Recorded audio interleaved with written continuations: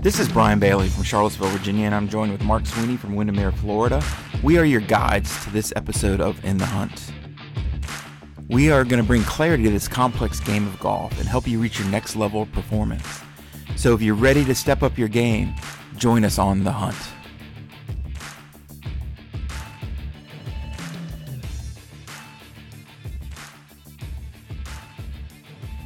Hello, listeners to In the Hunt. This is Brian Bailey here. Before this podcast starts, I just wanted you to be aware that we did have some audio issues with our guest. Did our best to clean it up. Such a great conversation. Definitely wanted to present it and release it, so we apologize right now for the little bit of audio concern. Damien's audio took over the conversation. So I hope you enjoy, and thank you so much. Welcome to this episode of In the Hunt. This is Brian Bailey here in Charlottesville, Virginia, joined as always with Mark Sweeney in Windermere, Florida. We have a special guest today, and I will let Mark Sweeney take it away.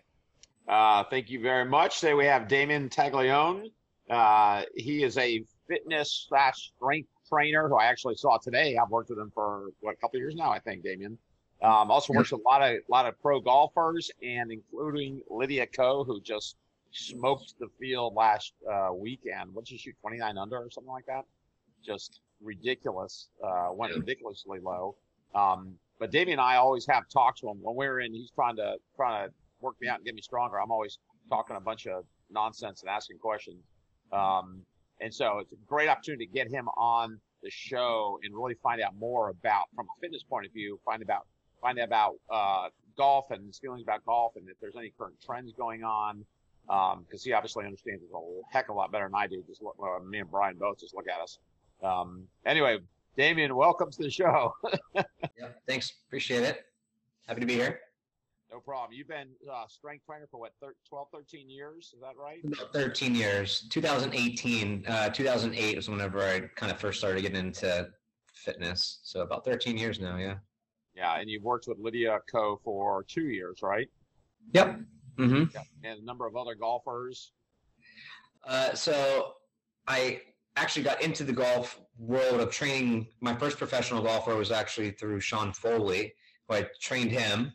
And I didn't train him any golf specific stuff. It was just general kind of workout stuff. But he introduced me to Sarah Jane Smith.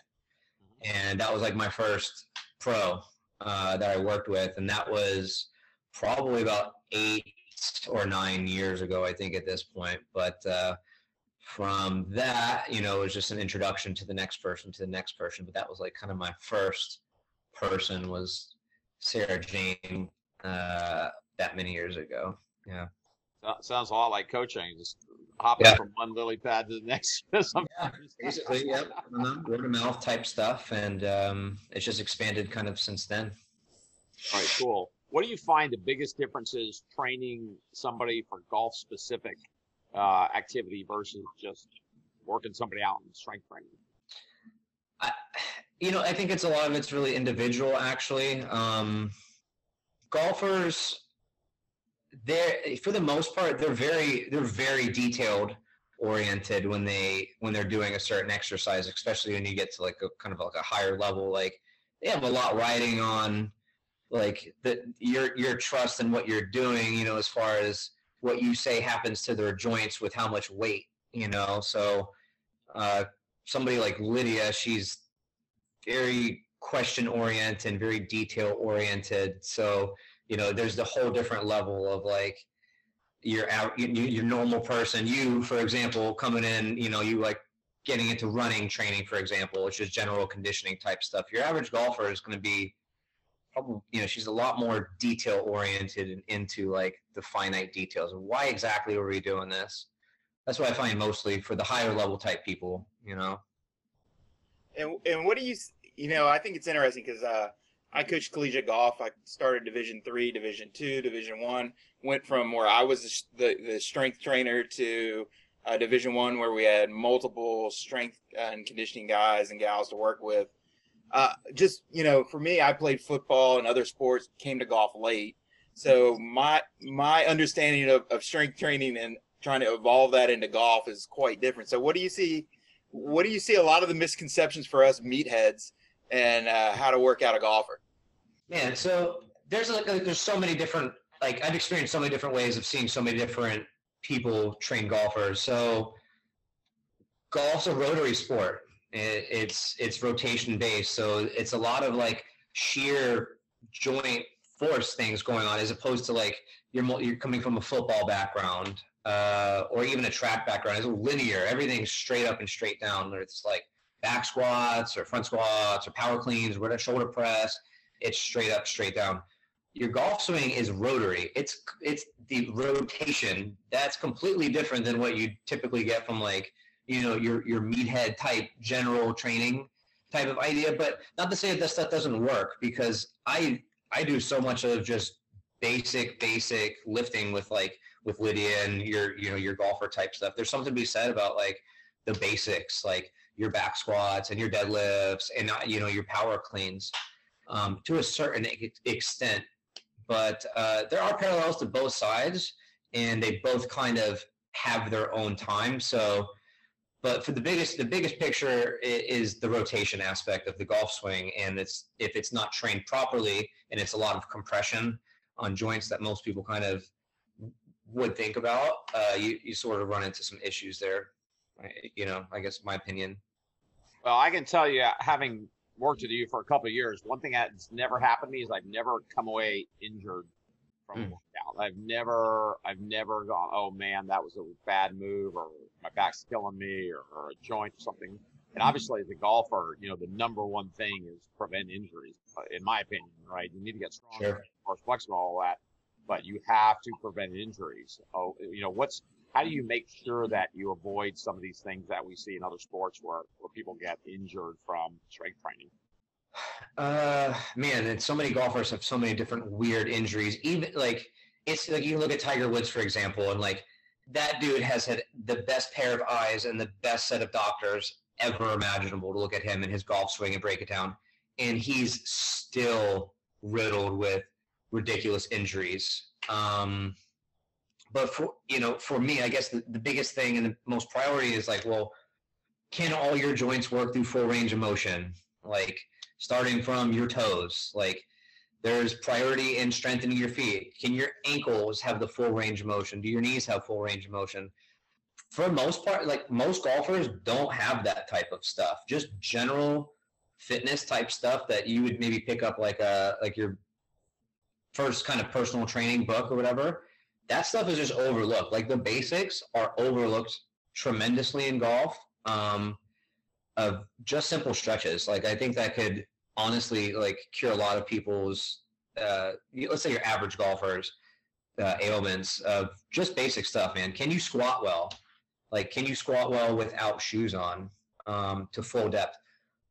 Most people can't do that. And that's a big issue for what you need to have happen in a golf swing where things need to rotate around a joint. So if that doesn't have full range of motion, like you're definitely going to be set up for injury. But yeah, I mean, to your point, man, that is the most important thing for golfers in general, is the ability to just keep playing. Yeah, strength and speed and all that stuff's really important, but like, can you keep playing like between traveling and stress? And also additional training to that. Like, can you just keep playing without things kind of happening? So that I mean, that's a long, open-ended conversation. You know what I mean? But yeah, so it is important that having that full range of motion and just in the hips and the knees and the ankles especially, is super important. But it's overlooked a lot, man. It really is overlooked quite a bit. And also thinking of golf as kind of a, it's a repetitive sport. You're doing the same action time after time. Mm-hmm. And I've been playing golf now for 30 plus years. My body kind of sets up in a certain position because I've been doing it for so long. But I just know, inside of strength training, when I've worked with different people about trying to equalize my body, right? Because I'm so right side driven. So my hips turn different on the right side than on the left side, and just trying to equal that out. So how do you kind of address that, or kind of inform people that you got to work the whole body and just not very golf specific? Yeah, I mean, that as far as like balancing out the imbalance of the muscles of your body, like that's really what you're talking about as far as injury prevention type stuff, is like, so you don't have that tremendous pattern overload. Like usually, you know, in right-hand golfers, like your right side is super pronounced, all the back super tight, but like but you know, in a certain light too, it's like, well, there's a reason why Cameron Champ walks sort of like this. You know what I mean? It's because those muscles are required for him to do that.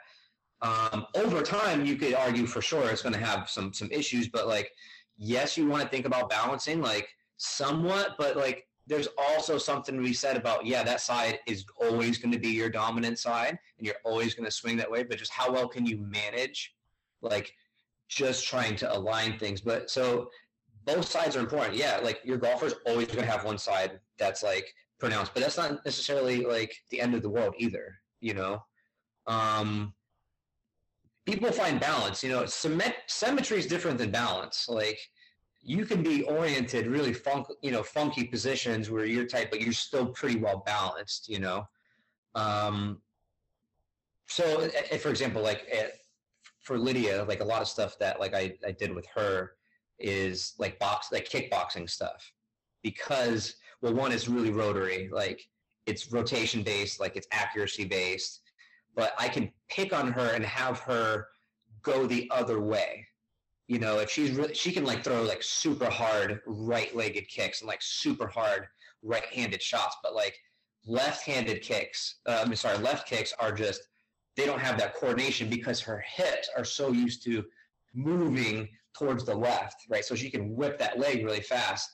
So for her, I found it to be actually beneficial to balance out and do the opposite side of the kicking kind of action. Like I felt it like was really challenging, but also super beneficial because it can be explosive. And she could also recognize the differences too and work on, all right, or her brain recognizes now that, okay, connecting the dots this way is also really important for accuracy, you know, and timing and speed and all of those things. But it's fun. It's fun and challenging to work with golfers too that are so like one direction and then that one eye dominant. But I also think it moves the spectrum too of what that side can do. You know, if you can balance out a little bit going the other way, then the potential going back this way is also going to have a greater impact. So I don't know. I think you can contribute a little bit of Lydia's like faster hips and her speed this year to like maybe some of that opposite side, like kicking and fast type stuff. It's really hard to simulate doing that stuff like at speed with like traditional weight stuff, like weight training stuff, like where it has that accuracy and it has that hip motion. So I found like kicking actually in particular is like pretty like a cool thing to work on opposite direction. That's cool. Yeah. Well, anybody who's watched Lydia since she started on tour, especially over the last couple of years, that you've noticed obviously her body transform, and she looks just ripped these days. You know, Mm-hmm.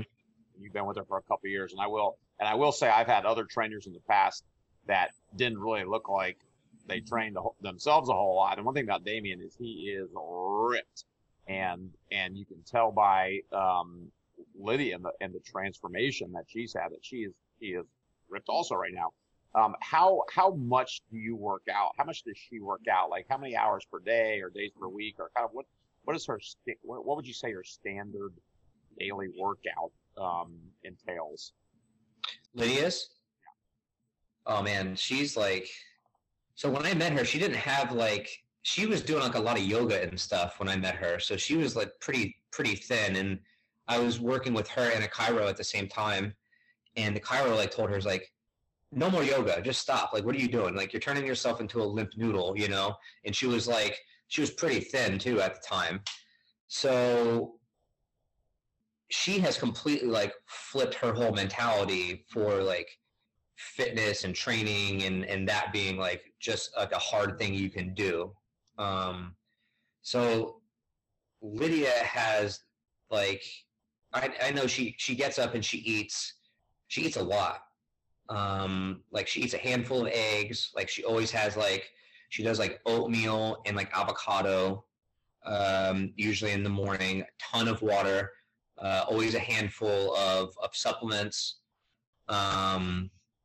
And then she's usually either doing a run in the morning or practicing generally. That's kind of what she gets first done is like an hour. So she'll go practice probably a couple hours and play. Generally when she's here, that's like what her routine's been.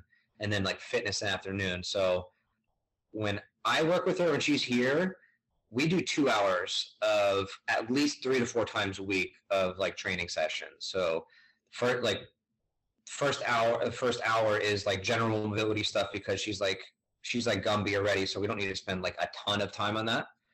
Movement prep, but like usually heavy strength training, heavy compound lifts, like traditional stuff, heavy deadlifting, heavy back squats, heavy pressing movements, just to like for building mass. Like that's one of the biggest things for I think most LPGA golfers is that like they're just not big enough. Like they don't have enough muscle mass. So compound lifts is something that she's really gotten into, like heavy back squats, heavy deadlift stuff. And that's lended to like definitely more size for her.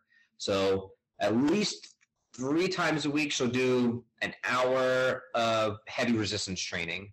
After that, kickboxing type stuff, usually for an hour. And it's hard conditioning. Usually we do 5-minute rounds with a minute rest for the full hour. If we don't do the kickboxing, she'll do sprints or like track style workouts. So same sort of idea where it's like hit type stuff, but very fast explosion, high heart rate stuff, and then recovery. And then sometimes, man, like after that, she'll crush a protein shake. I have to like force it down her throat afterwards, but like I'll have her crush a protein shake after she trains, like immediately. Like so many people just don't do that, where you don't time it well. Like they don't eat, you know, the carbs and the protein and the amino acids and stuff like immediately after they work out. Like it's the last, like it's most people just generally don't want to eat like that after they train because they're exhausted, but like it's really important time. So that's something I shoved in her face after training, and I think that's really helped. But sometimes after we do a workout, we'll do that hour of cardio type stuff.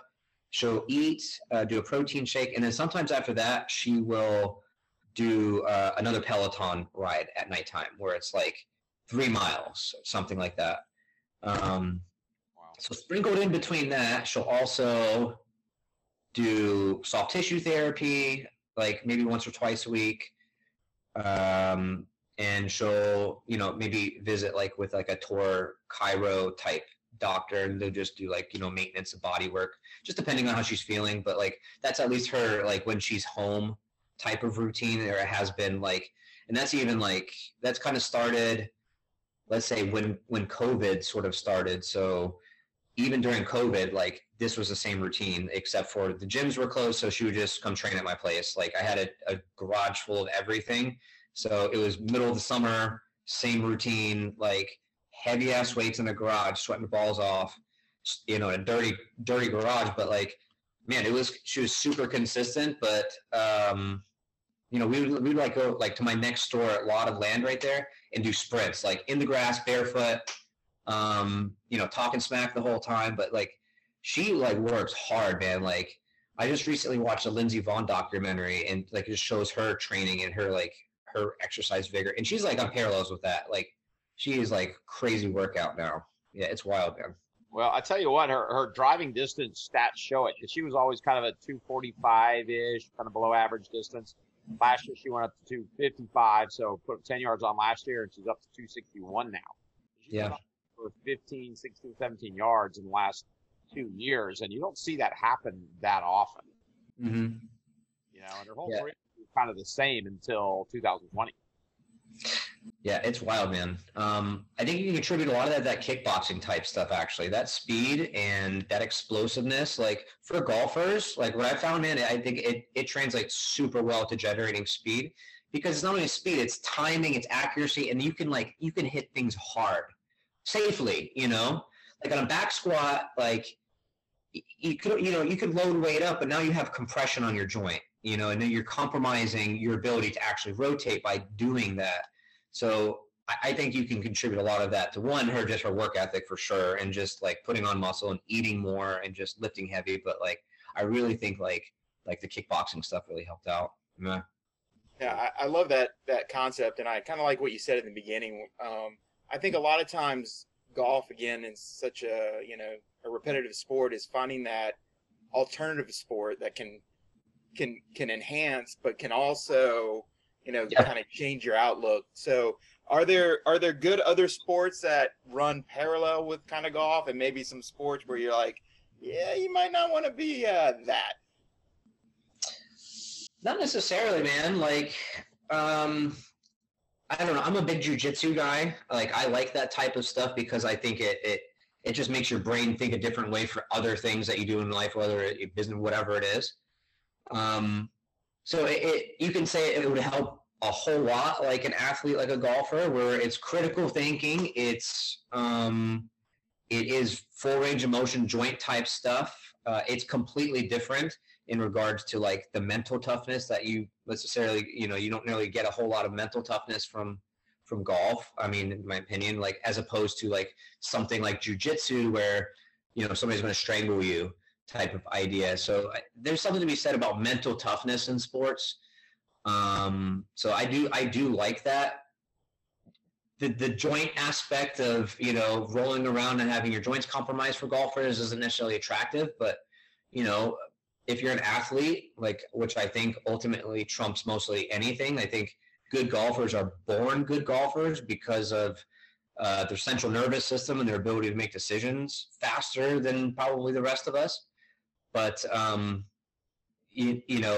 just being an athlete across the board is really important. If it's boxing, or jiu-jitsu or whatever, it develop mental toughness, and it's going to translate well to whatever your main focus is. And if it's golf, like, I think it'll definitely help. And there's risks to any sport, like even if you're whatever it is, mud runs or whatever, there's going to be some risk. You're not going to be say, look at Tiger Woods again. Like, that dude's had how many, apart from the car accident or whatever, but like that dude has been riddled with injuries, and he's been tailored by the best in the world. So nobody's going to come out unscathed. Like, but how can you apply that particular sport? I think jiu-jitsu is a really good one that could translate pretty well to actual mental toughness, and something that you can apply to something like golf for sure. As weird as it sounds. Yeah. No, I agree. If you have never been punched in the face, sure, and react to it, it's a different world. Yeah. Never What been what do you know about yourself, right? Like, you don't know really a lot about yourself, and what do you know about your ego until you get choked out by somebody that's like half your size? Like, oh shit, I'm not as badass as I thought I am. Like, there's always someone badder than you. I know a guy who was a high school teacher, and he said most of his kids are one punch away from being really nice kids. Yeah, for real. It'll humble you. Stuff like that will humble you. Yeah. So speaking of kids, so what I find is that most junior golfers, quite a few of them have very little to no strength training or physio going on. And then they get to college and they get slammed with it, where it's required that they do it every week. What do you think would be a good program for, your 13 to 18-year-old golfers who are out there just playing and on the range a lot, but they're not really building any muscle? A lot of them really have no muscle at all. Obviously the earlier they start, the better, but what would be a decent routine for junior golfers who are really serious? So, I mean, you're also considering like hormones to be a big factor there, and the ability to actually put on a lot of mass and size, like for females that age. I think for that age, something like CrossFit's actually pretty good, because it does, this is all coach dependent. Like, not all places are created equal, but if you can find a really good CrossFit type place, I think they incorporate a lot of good compound lifting. It's good mental toughness, and it will definitely put muscle mass on you. Like, if your nutrition is in line, something like that would be really good. But the basics, man, like pick up a book and learn how to do deadlifts, and get a set in your garage. Like, it's just the inability to want to do the hard stuff. Like, really what it boils down, like, it doesn't take a whole lot. It just takes your effort to do it. So if a 13-year-old girl wants to put on muscle mass, like, the compound lifts are always the things that are always going to be the basic things that you can go back to, like where you do a heavy pull type exercise where it's all posterior chain, and you develop good hamstrings and butt and spinal erectors, right? And then you have a squat day where it's some compressive stuff on your joints will help actually, develop the joint to get stronger, but you're also developing your quads and your upper back. So those things have to be prioritized. Pressing movements. CrossFit does those in a fun way, in a competitive way. And hopefully it's done in like a progressive way. So, I think that'd be a good thing for that type of age group for females to get into, for sure. I don't think it's a bad thing at all. At a certain age, maybe you consider other options. And if you start to run into injury, and you start, run into other things there. But that's a good starting point for a lot of people, actually. But yeah, do you think it's important that they have some coaching doing it? Because I think we've talked about this before. Sure. People do have bad form and they're just going to get hurt at some point because they just don't know what the right form is. Yeah. So absolutely. I mean, the person watching you is really important, obviously. Like you're putting coach. So people hire you for your eyes and your experience of your eyes. So if you're trying to find a coach, like, make sure they have a lot of experience and can they do it? Like you come to my gym and you make putts, man, like all day, so like you can do it. Like, can your coach do a snatch that he's asking you to do? And can he explain why it's important for you to do the flexibility and the warm up and how, why water is important? Yeah. So coach dependent is super important, and CrossFit gets a bad rap for sure in that regard, for sure, where you are doing things fast like snatches and Olympic lifting like cleans, and sometimes there's no consideration for your joint mobility. So, it's going to be a gamble, and it's going to be a gamble for any coach I think you are going to seek out. So there's no guarantees there, but the best thing you can do is do your research and make sure they have the right experience and the right certifications, and pick up a book, watch a lot of YouTube videos. Yeah, right. Call me crazy. That's That's work. Yeah, there's a lot of bad coaches out there, but there's a lot of good coaches. If coaches are passionate, it'll translate over, and you'll see it. But yeah, you can. Don't get me wrong. You can jack yourself up in CrossFit too. There's that whole other side of, you're doing fast snatches with your shoulders, and you're sitting behind a desk all day. Like, yeah, there's bad stuff that can happen for sure. You got to do your research. I think the interesting part is the majority of our podcast is older males. Sure. So what is some great advice? Just a hypothetical here. This is purely hypothetical. A guy that used to be on his feet all the time, and now in the last couple of years has been stuck behind a desk. Yeah. Doing a lot of computer work. Sure. Not mine. This person, hypothetical, Florida. His hip flexors are killing him. Yeah. You to make that better. Hypothetically. Well, I would ask you, how do you know it's your hip flexors? Well, I assume because when I bridge, it's the only way it makes it feel better. So, so most of the time, your people's quads are really tight.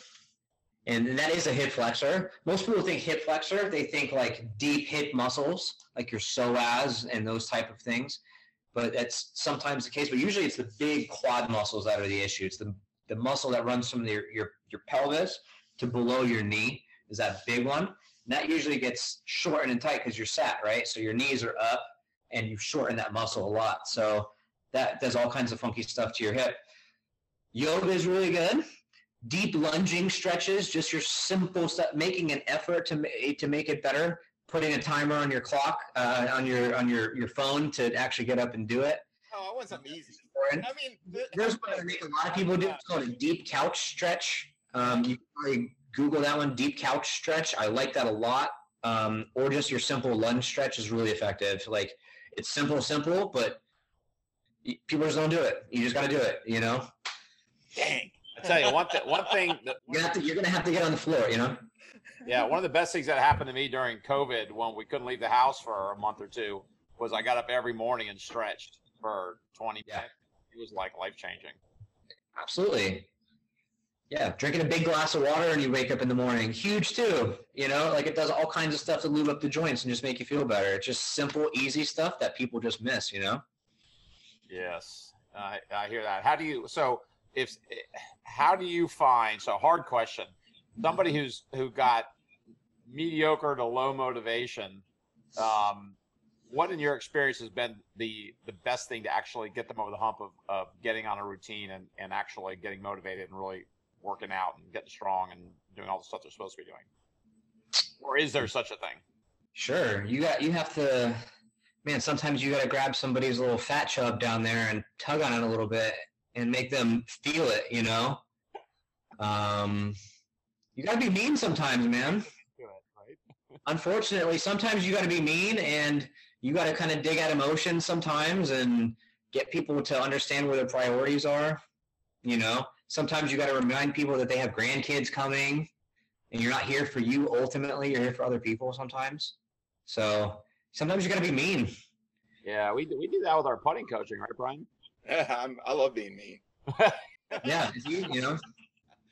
I love telling it how it is. But you know, motivation comes from within, man. Nobody's going to decide to do something. Nobody's going to decide to do anything until they decide they want to do it. You can say whatever you want, but ultimately they have to decide. Hey, I'm going to get up in the morning and I'm going to drink a big glass of water and stretch. Like, they have to ultimately decide. You can influence people's decision and call them fat or whatever, but they're going to have to decide that by themselves. Yeah, no question about that. We've failed more than once, haven't we, Brian, trying to motivate people to... Oh, I thought you meant getting up and drinking a cup of water and stretching. I fail almost every day. Well, see, I usually drink a big cup of water before I go to bed to knock down. Yeah, but those 15 beers before that cup of water kind of exactly. Yeah, softens the blow in the morning for sure. Yeah, then I got to get up 3 times in the middle of the night. But I think what's really fascinating, I think in golf, was always had the stigma of not being very good athletes. You know, you can think back to the 70s and 80s, they're smoking cigarettes and leaning on the tee box. I think golf has really changed, and even now, you know, with like the Dustin Johnsons of the world, you know, really great athletes, or even Bryson that's bulked up and doing all these crazy stuff. You know, that mindset, and I think that athlete change is really what's changed golf. So I know you said you kind of just fell into the golf world. What was your kind of idea of like what you thought a golfer was, and now that you've worked with it for 13 years, how has that changed? You know, like I had that misconception maybe like for a short amount of time. Like it didn't last very long until you like actually watch a golfer do something. Like that movement, like the golf swing is like, it's a really athletic movement. Like compared to like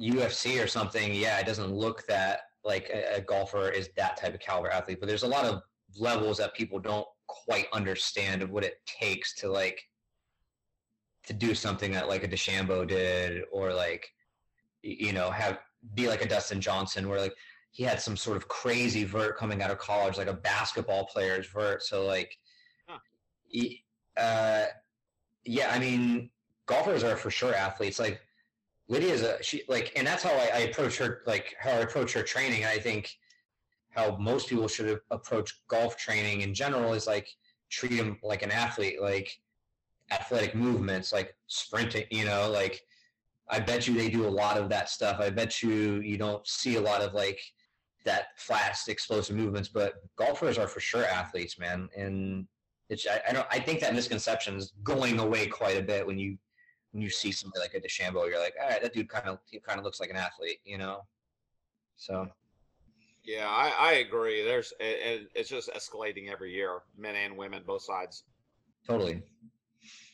And it has to, man. Like, it's too competitive. Like, eventually, like, everybody is going to be ridiculously fit. Like, and there's not going to be any room for people not to be fit. Like, it's going to weed out people that don't want to put in the hard work and do the stuff at the gym and eat the right way. Like, eventually, I don't know when it's going to be, but eventually that'll just phase into, like, everybody's freaking ridiculously fit.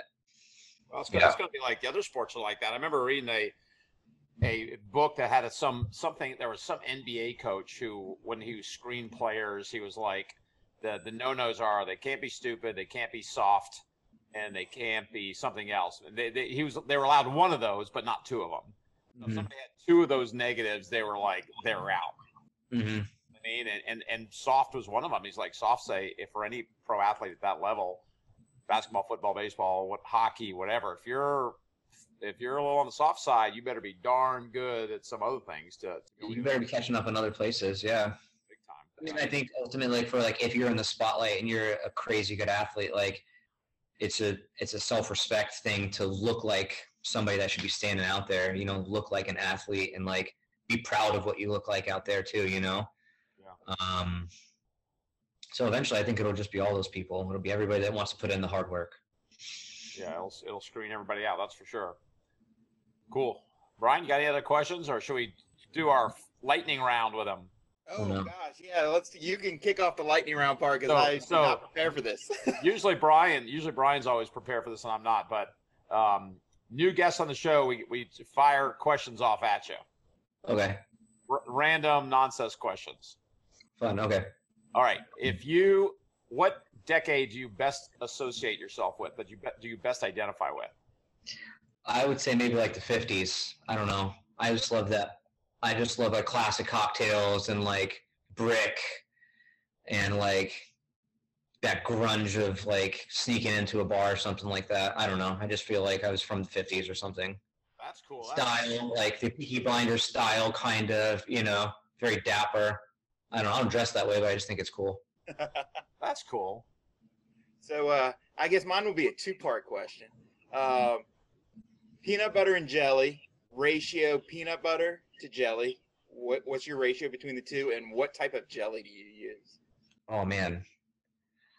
So I'm a big food person. More like if I wasn't training people, like I would for sure be like flipping burgers somewhere. So I usually go like maybe like a tad more jelly than peanut butter, and it just depends on the mood, right? So like if I've had some like a couple cocktails, I'm making a peanut butter and jelly. I want like that cheap ass white bread with like syrup, like grape shit, you know, and the cheapest peanut butter you could find. So that's like a couple drinks. Like if I was like an athlete, I'd be like, you're not allowed to eat peanut butter and jelly sandwich unless it's after a workout, and it should have, you know, the all natural peanut butter, probably not peanut butter because it's too starchy, and you want to do something like cashew butter because it has better fats, and like some organic bullshit like blackberry because it's lower on the glycemic index based on the keto diet. And it would be some probably no carb bread bullshit, you know, doesn't have any flavor, and you know that would be the healthy alternative. It tastes awful though. I like garbage, yeah. The better for sure. It'd be terrible. I didn't even know there was such thing as whatever kind of peanut butter you just said. Cashew. Cashew butter. Yeah. All right. Do you have a second part of that question, Brian? Yeah, that was good. He covered it. What golf tournament do you most want to go to that you haven't been to? Man, definitely the Masters for sure. Other than the Masters, I like the Players. Yeah, Jacksonville. I don't know. That 17th is cool. It'd be just cool to sit there and kind of watch that hole. Yeah, that's cool. Yeah, I don't really care. Yeah, the Players is pretty cool. I can tell you a bunch you probably don't want to go to. I'll send you a. Arizona looks cool. I mean, it looks like a big party kind of. That looks fun. Oh yeah. I think we're gonna do that next year. Actually, I got no bunch. Yeah, that looks fun. I'd be down for that. We might get a big group to go to that next year. Yeah, that'd be a good time. But yeah, I mean, Players looks fun. Obviously, the Masters like everybody else, but I don't know. It's nice and comfortable on your couch, man. Watching golf, it's a lot better than sitting out in the sun. That's for sure. It actually, I've been to the Open, the British Open as we call it here, a number of times, and only once has it been sunny. It's usually the most horrific, rainy, cold weather. We go out and watch for an hour, and then we just go to the pub and watch. Yeah, man. As much you just inside. Lazy Boy's way better choice right from the get-go, man. No doubt. So, what would your spirit animal be? Oh, man. My spirit animal. Dang, that's like a Tim Ferriss question. I don't know, maybe like a python or something. Like I'm doing a lot of jujitsu, so I feel like that's like something, you know, maybe probably like a ball python. Did I ever mention to you that I have a Chinese name that was given in China, in Shanghai? Brian, do you know that? Yes, you've told me the story many times. Is it the white python? White dragon. Oh, nice. My name is officially over there Bai Long, which means white dragon. That's a killer name. It is a killer. Thank you. It is a killer name. Yeah. Ryan, you wish you could get a name as killer as that.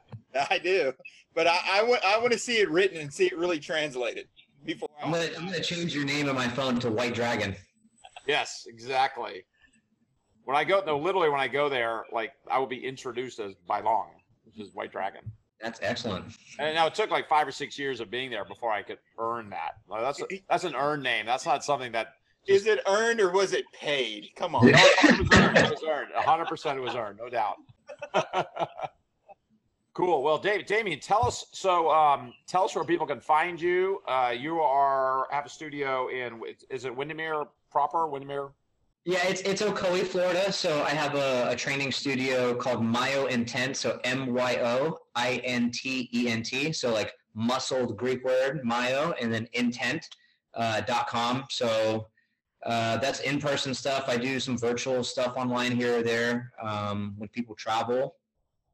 But Instagram. Damien. I have an Instagram, Damien Taglione. It's nothing really related to fitness stuff. It's just BS that I like to put up there, but you're more than welcome to check that out. It's also with one more question before we. Yeah. You said the 50s and you like the traditional drink. So what is your go-to cocktail? So we can end this puppy, and I'm going to make it tonight. Oh man. Okay. So. Okay, so if I just a traditional would be just an old fashioned, right? Just classic stuff. But if I was gonna pick one, it would say like a Veau Carré. It's like a New Orleans cocktail. So it has a good bourbon, let's say a third each of a good bourbon, sweet vermouth, and then B&B, which is Benedictine and brandy. If you get B&B, and it has Angostura bitters. And Purchan's bitters, it kind of tastes like a little licoricey, and it's served neat. So put it in a glass with some ice, put your cocktail in there, drain it, put it into your drink, your glass, and then I like a lemon. I think a lemon's nice on there. It smells nice, and that's a Veau Carré. So I think it's delicious. All that upstairs. That will be drunk tonight, and you're on. Yeah, it's great. Yeah, I would drink that if I had any of those ingredients other than ice and bourbon. Yeah, well, ice and bourbon's good too. Cool, very nice. Well, we want to thank everybody for listening and joining us for this podcast. Thank you, Damien, for your time. Yeah, thank you. Anything you want to close out with? No, I just I've worked with Damien forever, and I talk a lot of I don't know what you'd want to call it, Damien, but I love picking his brain on everything about golf and fitness, and very, very knowledgeable, especially somebody who's worked with golfers and had very good success with golfers. And it's something that if you're an up-and-coming golfer, junior college, tour, and you're really serious, you need to get your fitness on.